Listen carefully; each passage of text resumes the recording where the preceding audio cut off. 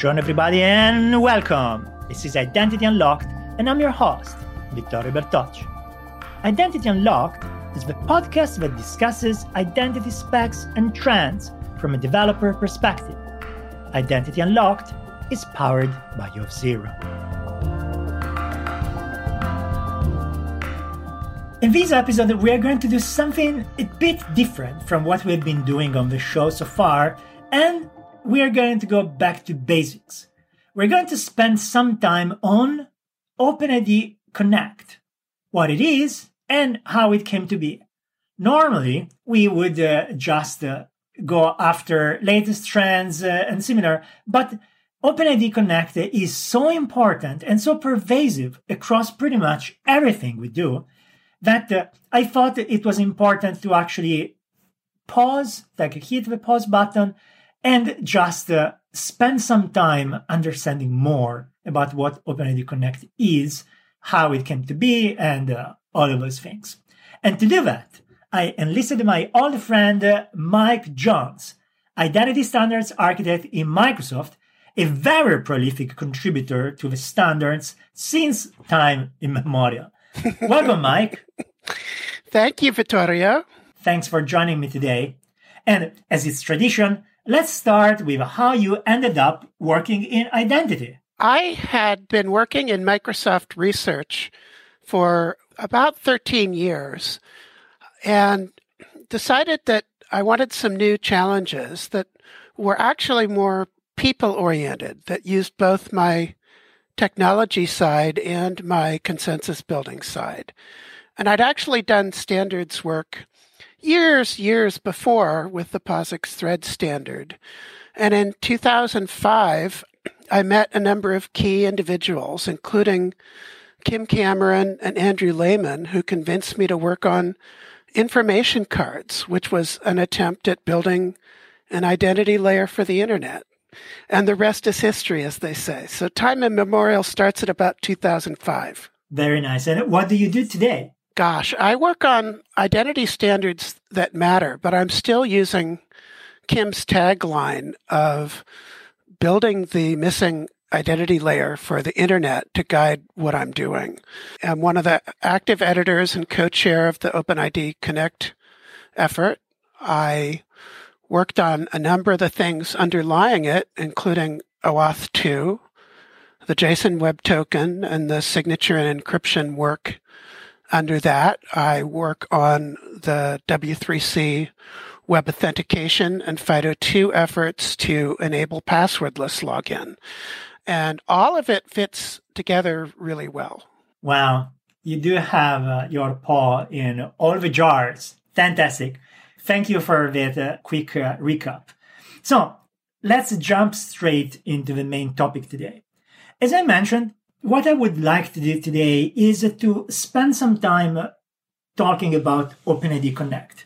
OpenID Connect is an extraordinarily successful protocol. It's used in so many different places, and to the point that most people don't even know that they are using OpenID Connect. And the thing is that it works really well. It's very much alive, as opposed to SAML, as in SAML is also used, but is no longer a recipient of innovation, whereas there is plenty of innovation going on with OpenID Connect.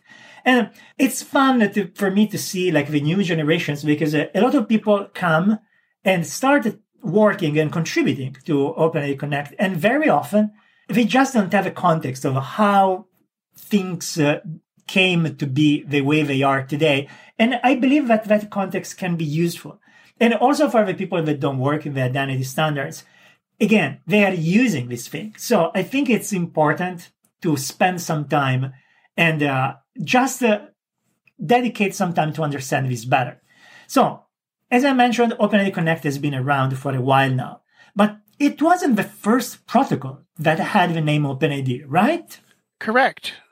There was an effort called OpenID 2.0 about 2005, 2006, which was primarily identity for blogs. Blogs were the big thing then. I still have one. People would want identities to be able to leave comments on Vittorio's blog or my blog or corporate blogs. No, these identities were the blog URLs. That didn't work well for most human beings. It worked for bloggers. And that system also didn't support mobile applications. So the OpenID community, started around that, but realized we needed something to bring identity into the then modern age, which was the emergence of native apps on phones, JSON, REST, OAuth, etc. Right. Let me expand a bit on that. So the year is 2005, 2006. That's a very long time ago. And back in the day, identity was very much an enterprise thing. As in, this idea of identity provider and similar was there, but it was mostly like company X is in a relationship with company Y. And so two administrators come together and somehow put together a federation. Whereas OpenID broke with that model and somehow empowered end users to actually go back to an identity provider and actually sign in using that identity provider without any administrator being in the picture. You mentioned something about the URL being the identity. Can you expand on that for a moment? Sure. I have a blog called self-issued.info.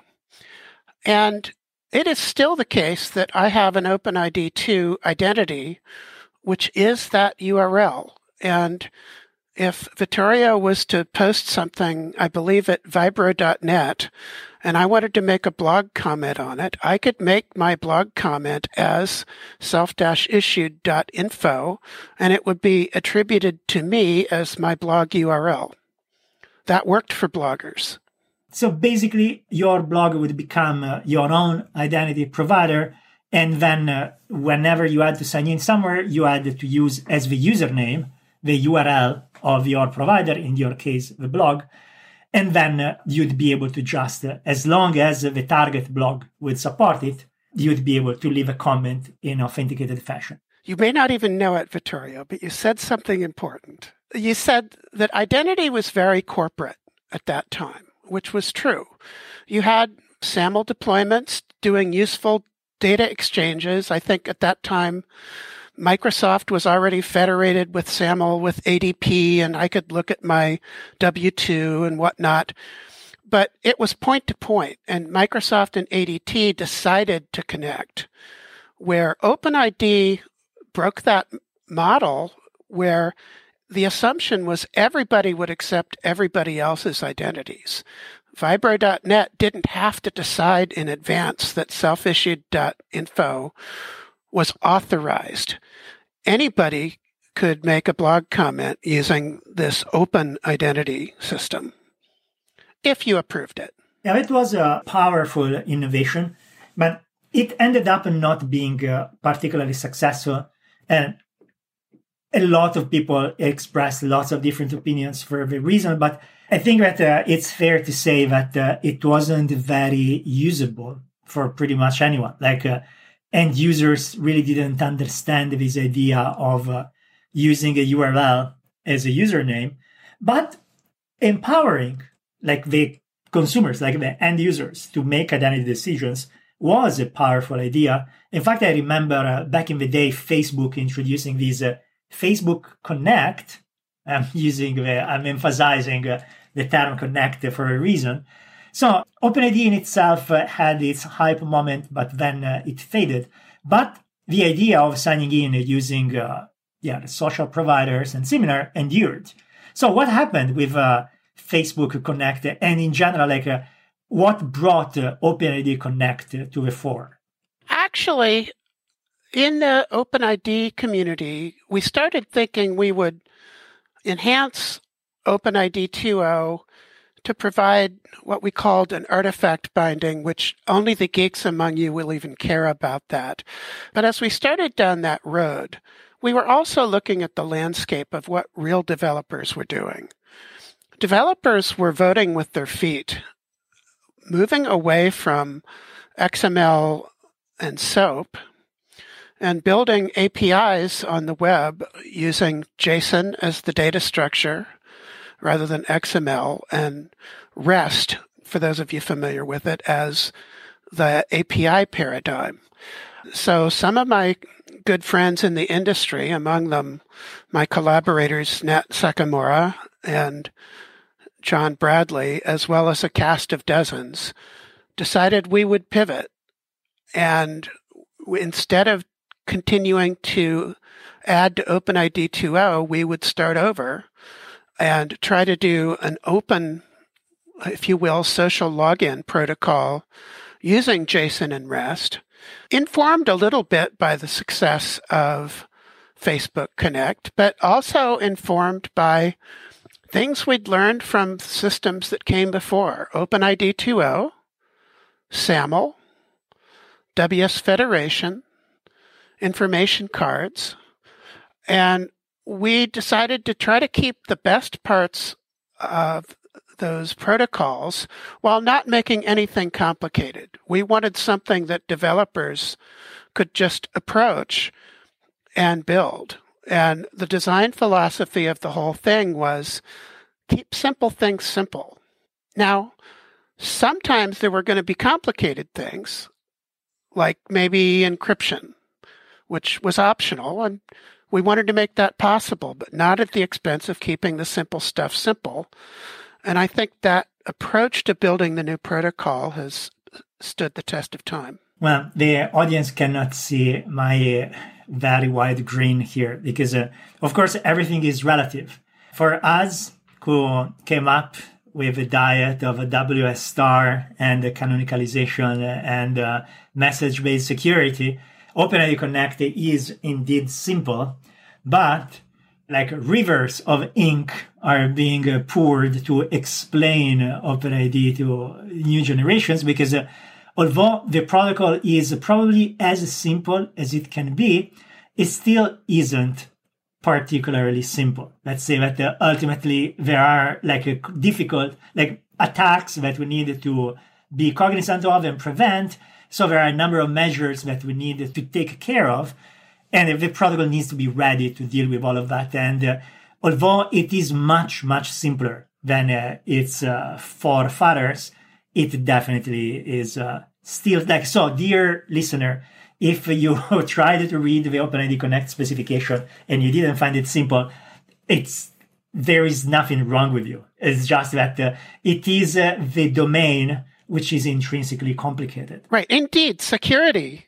There's reasons that some things really want to be encrypted, and there's reasons that some things really have to be signed so that you have confidence of who said the thing that was signed.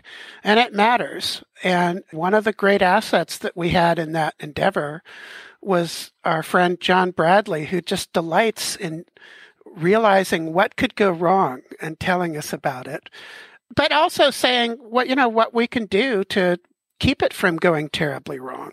Oh yeah, anything that we can do for being secure by default, but still usable. It's fun because you mentioned John. John was in one of the first episodes of the first season of Identity Unlocked.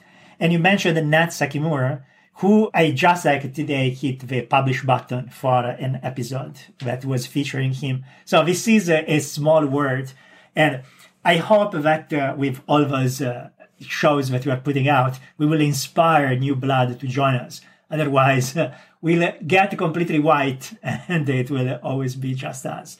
So, very interesting. I have two things that I want to dig deeper on. One is how OpenID Connect builds on top of OAuth, because that's a trope that everyone likes to say. And so I'd like to go into the details of that. But before this, I want to talk about bureaucracy, as in, back in the day, we already had the OASIS, Kantara, we had the ITF, but for OpenID, we actually have the OpenID Foundation. So can you tell us a bit about how the OpenID Foundation came to be and what it is today? OpenID 1 and 2 were started just by some developers writing code and sharing it with each other. And in fact, OpenID 2.0 came together at the first Internet Identity Workshop in Berkeley, California in 2005. And it got written down, but it was written down by just some really smart developers. And there was no intellectual property agreement around it. So, once you took it to those with pockets deep enough to sue, they started asking, well, is this even safe for us to use, or are we opening ourselves up to patent lawsuits? And they just didn't know, and it was a fair question. So I personally worked with Microsoft's lawyers and lawyers from Sun Microsystems, remember them, and from Facebook, and from, I believe, AOL and a number of others, to design an intellectual property regime that would be simple and stand the test of time, but would give developers assurance and companies assurance that these were safe things to do. And the way that works is we all make a patent promise that everybody that contributed agrees not to sue anybody else for using the work. And there's consequences if you do sue somebody. That's never happened, at least in the OpenID world. It was modeled after some other practices in the industry, among others, an organization called OASIS, and we were very glad to build on some of the good ideas that were already in use. And that IPR regime has since applied to all the work that the OpenID Foundation has done, which goes pretty broad. I mean, now we're in open banking and verified claims, and there's a lot of use cases for OpenID Connect, including mobile login. So let me clarify. You mentioned the reason for which some administrative work has done, which was making sure that people can safely use the protocol. Fantastic. But in terms of a foundation, was the foundation created as a device for enshrining those principles? I guess that this was done before Connect. So it was done before Connect, so there was never a doubt about IETF. Because we mentioned earlier, and we'll expand in a second, that OpenID Connect is based on OAuth, which is a IETF standard. But the OpenID is instead, like OpenID 2.0, had nothing to do with OAuth. And so you already had the foundation ready when you moved from OpenID to OpenID Connect, right? Right. Both the legal foundation, but I don't want to sell the OpenID Foundation short by saying it's just a legal protection construct, which is one of the things it does. It's also kind of a clubhouse for people interested in open identity protocols to get together. We have workshops, we have mailing lists, we have working groups, we have ongoing conversations that matter many times a week. And those of you who are interested, I'd love to talk with you about joining working groups or some of these workshops, because it's high bandwidth. It's really a good community and people respect each other. Oh, absolutely. Here, I wasn't suggesting that it's just an incorporation of this thing. It was more for understanding how it came to be. Because the famous XKCD comic in which a result there are N+1 standards. And this one is an N+1 organization. So I just wanted to get back to why it exists as an independent entity instead of the work occurring in some of those other houses. Okay, great, fantastic. Thank you. That gives me a lot of good context. So now let's start to look a bit more from the technical perspective. We know that OpenID Connect is many things. At this point is a framework, but Connect in itself is largely a mechanism for authentication based on OAuth. So tell me more about this. Let's say that I know what OAuth is. Let's say that I know what is my basic use case, which is delegated authorization for calling an API from a third-party client. How is OpenID Connect building on top of it to achieve authentication? Sure, great question. And I'll point out to the listeners that a long time ago, Vittorio wrote a great blog post about the difference between authorization and authentication, which maybe we can somehow add a link to it. That said, the difference between the two, in layman's terms, is authentication lets you make statements about who you are, whereas authorization just makes statements about what you're allowed to access. So I might be able to get read-only access to Vittorio's photos on Flickr, but that doesn't say who I am. Whereas if I am logging into, say, Hotmail or Gmail, it matters that I'm Mike Jones versus Vittorio Bertucci. And so OpenID adds an identity layer on top of OAuth. Now, all the messages are still legal OAuth, but it adds some little bits. It adds something called an ID token, which is about the geekiest thing I'm going to describe, which is a signed JSON Web Token, which represents a set of a JSON data structure, and the claims, the members of that data structure, say who I am at the identity provider. In particular, it'll have an issuer, might be login.google.com, and it'll have a subject, which is that really long number, which is your Google profile identity or your Microsoft profile identity or your personal one. That is not your human-readable names. It is information for what's called a relying party, which is the native app or the web application that you're logging into, to know that Vittorio is the same person that logged in the last time, because the issuer and the subject match, and it's signed by the issuer. And so you have confidence in the continuity of the identity. That's the first thing added. All right, let me pause you there just so that we clarify. So you said that OpenID basically is all legal OAuth messages. And we know that OAuth normally have all those messages because the ultimate goal is to get an access token for calling an API.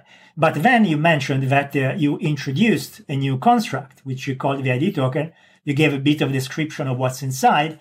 And basically the idea is that when you use OpenID, alongside or instead of an access token, I can get this ID token. And differently from the access token, which allegedly could just have authorization information, this ID token does have authentication information that the relying party can use to actually ascertain whether the user correctly signed in with a provider.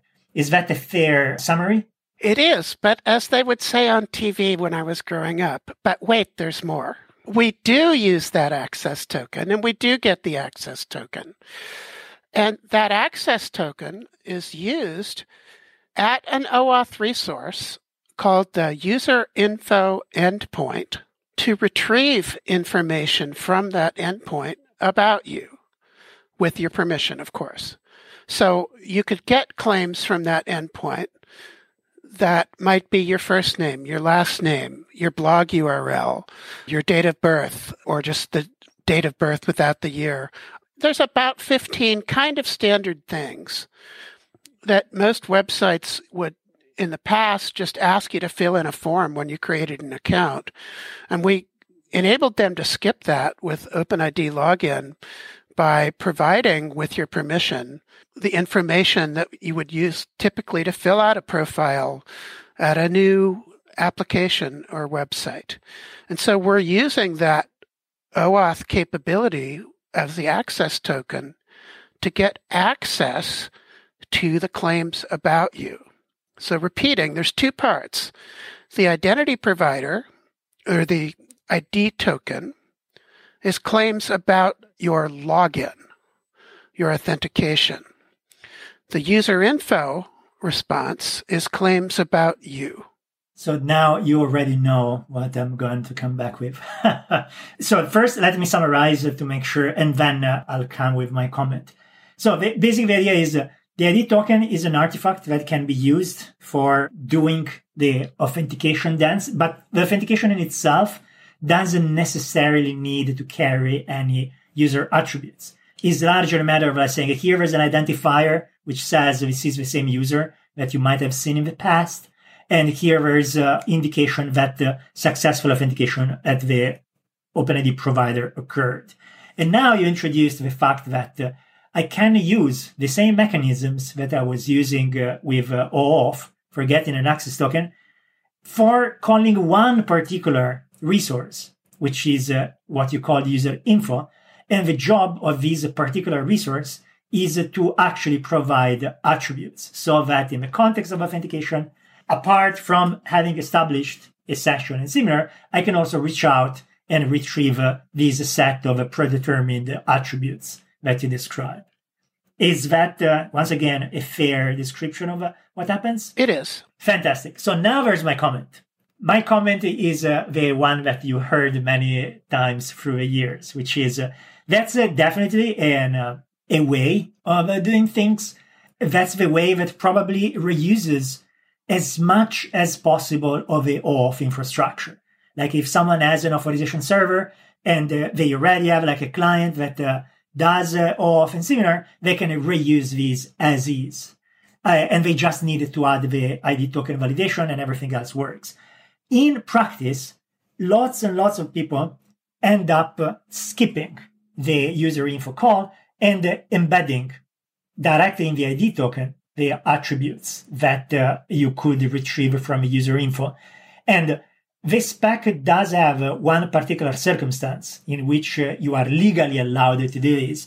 But in practice, a lot of people do this. They include attributes in the ID token also in situations in which the spec instead would expect you to call the user info. That's absolutely true. And, there's a number of reasons for that.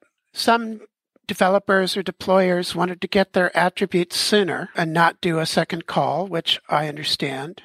And the fact that this is being done at all, it harms interoperability a little bit because you're not sure what to expect when you change from one identity provider to the other. So for instance, I think Google will give you the email address kind of whether you ask for it or not, and some others don't. Also, point out that this is a sign of a strength of the protocol. Like JSON, we designed it such that you can add stuff without it being an error, as opposed to there's a lot of brittle protocols that if you return something unexpected and it's received, the implementation will throw an exception. But OpenID code doesn't throw an exception if Google happens to include an email address. Some of them may, in fact, understand it. And this has, on the whole, been a strength of the protocol. Part of this keep things simple philosophy meant that you could build only the parts that you needed and then add stuff as you came along and needed it. And then we've added a bunch of stuff to make things simpler. We added metadata so that you can learn what attributes the identity provider supports and what attributes the relying party supports. There's a logout flow that goes beyond OAuth. OAuth has no concept of even being logged in. And so there's ways to log out. Now that's being challenged by developments in the industry, but that's a subject for another day. We already had an entire episode about it with George Fletcher and Sam Goto from Chrome. This is an alive protocol. SAML is not dead in that SAML continues to get more deployments every day. And there's nothing wrong with that. But you're right. I like to say that it's not dead, it's undead. That's to say that it keeps moving, but it's a corpse. It's not growing. Its new development is not occurring. Where this is a really exciting time for the OpenID community. There's a whole lot of stuff happening. Before we go to the future, let's keep trying to flesh out the present. So I think that OpenID positioned itself in the ecosystem in a similar ecological niche as SAML, WSFed, and similar. And I think that the inclusion of attributes in the ID token was largely done also because of that. Like people migrating from WSFed, migrating from SAML, they were used to have claims in the SAML token.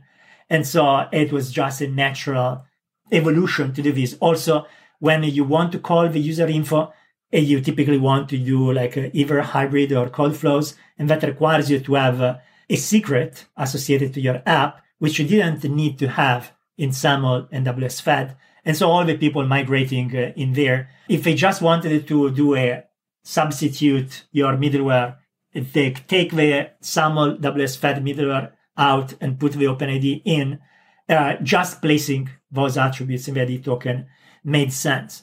But I'd say that one of the things that I always liked of OpenID in respect to its predecessors is the incredible flexibility that it had in terms of application topologies. Like SAML and WSFed, they had some exotic extensions for calling APIs or for native clients, but they never really took off.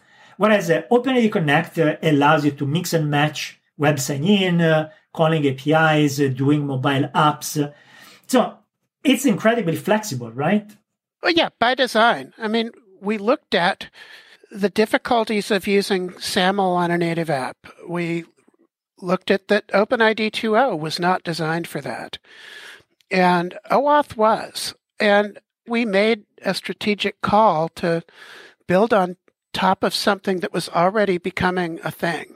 There's a little bit of extra complexity because we did that. OAuth, in retrospect, probably has more options and knobs than it needed to.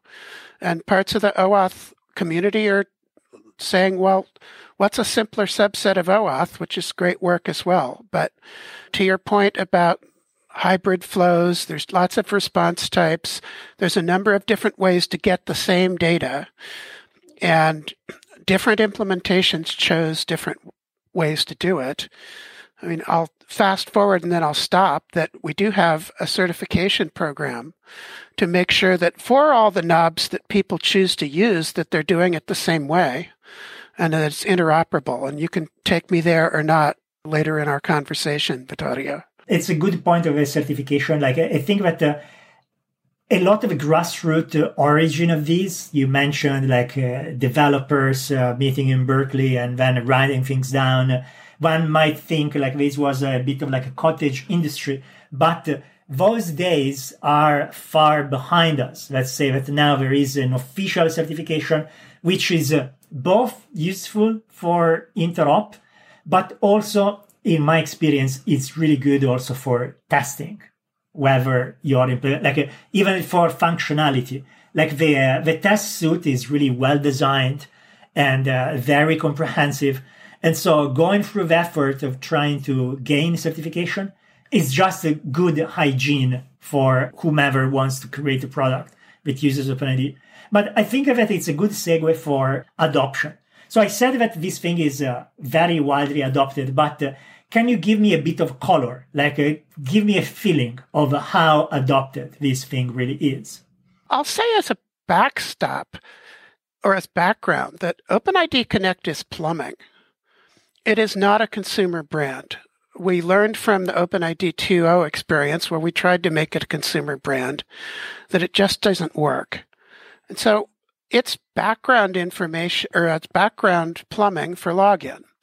If you use Android, if you use an Apple product, if you use Salesforce, if you use Google, if you use Deutsche Telekom, if you use Yahoo Japan, if you use NTT, if you use Docomo, I learned that AT&T was using OpenID Connect not because they told me, because I want to pay my DirecTV bill, and I looked at the redirect URIs that were passing by my browser, and I thought, shit, I'm logging in using OpenID Connect to pay my bill. It's pretty ubiquitous. I know that my boss's boss, Alex Simons, has given some talks about the adoption of OpenID Connect among apps using Microsoft for login. And better than 95% of them are using OpenID Connect now, which is astounding. We didn't build it till about 7 years ago. And now SAML's still there. WS Federation is still there. The Microsoft Live ID protocol is still there. It's all still there. But again, developers have been voting with their feet. And so I'm really thrilled with the difference that we've made in the quality of the tools and the security of the tools that people are getting to use. I mean, it was also the case that we thought about building it for every developer platform. Ruby, Java, PHP, .NET, Scala, everything. And we wanted to make sure that the choices we were making would work as well in PHP as they would in C# code. And we did that, and there's a wealth of open source libraries for both identity providers and relying parties that you can find pointers to, among others, at the openid.net/certification site. Adding one more bit of personal color, we thought about as we designed new features, is this simple enough that one of our favorite developers, a gentleman named Nov Mitaki in Japan, who's a prolific Ruby developer, if we designed a feature and we published it, would Nov think that it was cool and go implement it one afternoon? And if Nov could build it in an afternoon and think it was great, then we were on the right track. And if we built something super complicated, it would fail what we call the Nov Mitaki test. Well, it's good to be pragmatic, and that sounds like a very, very pragmatic way of approaching things. Okay, that's great. That really is very encouraging. I think it's one of the brightest success stories in our space. So, what is next? Like, what is happening today in the Connect group? And where do you see things going? What are you excited about? And what do you think people should do to contribute? There's a whole bunch of great work, some of which is really a continuation of work that the industry's been taking stabs at for a decade or more. One of the key initiatives has to do with you having control of your own identity. Now, there's a system called InfoCards that Vittorio wrote a book about that I worked on, where you could have your own identity that wasn't Google or Microsoft or Salesforce. It was yours. You know, if I had Windows Vista running, I could still use it to log into my blog. But that wasn't a commercial success. But in OpenID 2.0, we borrowed that idea of a self-issued identity that you controlled. That also didn't take the world by storm. But the world's coming around to this. There's the whole verifiable credentials effort, which is about you having sets of attributes that you control. Not that that has to be the way you represent them. We have other ways to do that that already existed in Connect.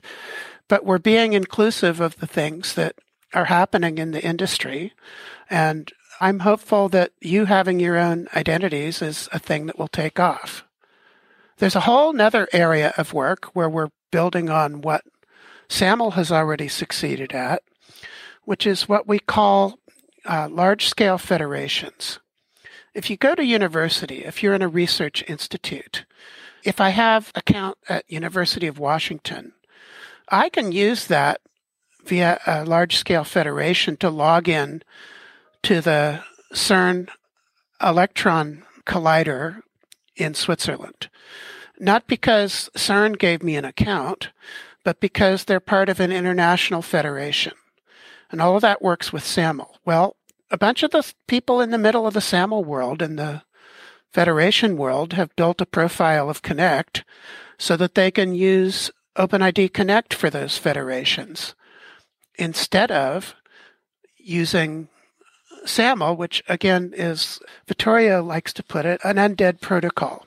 There's also fairly technical work about letting you pull information about yourself from other sources. Let's say I've got an identity provider, an Auth0 site, and maybe the Auth0 site has your first name and your last name and an authoritative email address, but it doesn't have your diploma. It doesn't have your credentials as a musician or a physician or what have you.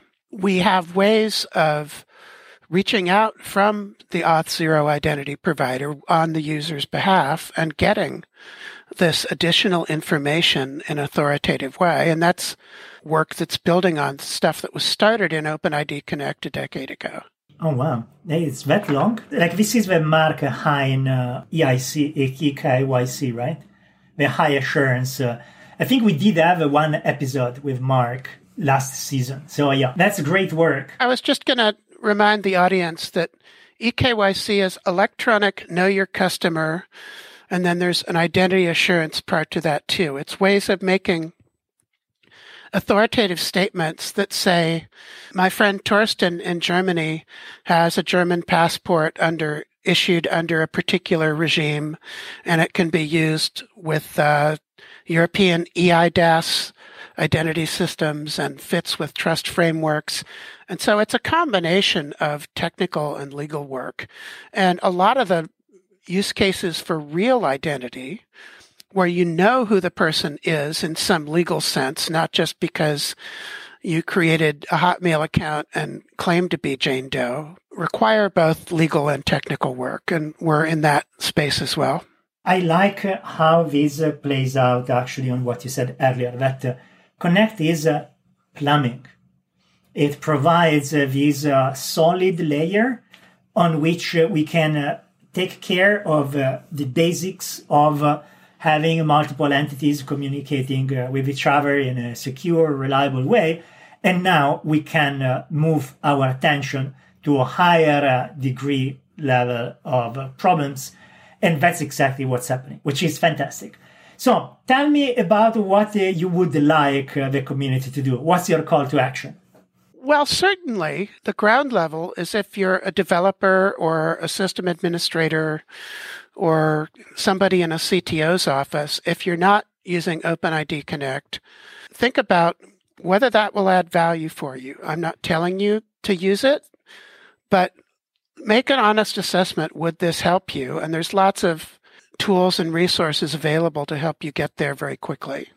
If you're interested in some of the features that we're trying to build out, and you're so inclined, consider joining the OpenID Foundation and its working groups and bring your voice to the table. As I said, the OpenID Foundation may have started as a legal construct, but it's become a community clubhouse. And we not only do good work, we have a good time. And so I'm very honored to have been associated with it for these years. I confirm we do have a good time, and it's very productive. Mike, thank you so much for taking the time to come to the show. This was super interesting, and we'll publish all the various links together with the episode. And I'm sure that as we go on with the show, I'll have you again for talking about some of the specific things that you mentioned earlier. But for now, thanks again. Thanks for your time today. Thank you for inviting me. This has been a lot of fun, and I hope people find it useful. I'm sure they will. Thanks, everyone, for tuning in, and until next time. Thanks, everyone, for listening. Subscribe to our podcast on your favorite app or at identityunlocked.com. Until next time, I'm Vittorio Bertocci, and this is Identity Unlocked. Music for this podcast composed and performed by Marcelo Wolowski. Identity Unlocked is powered by Auth0.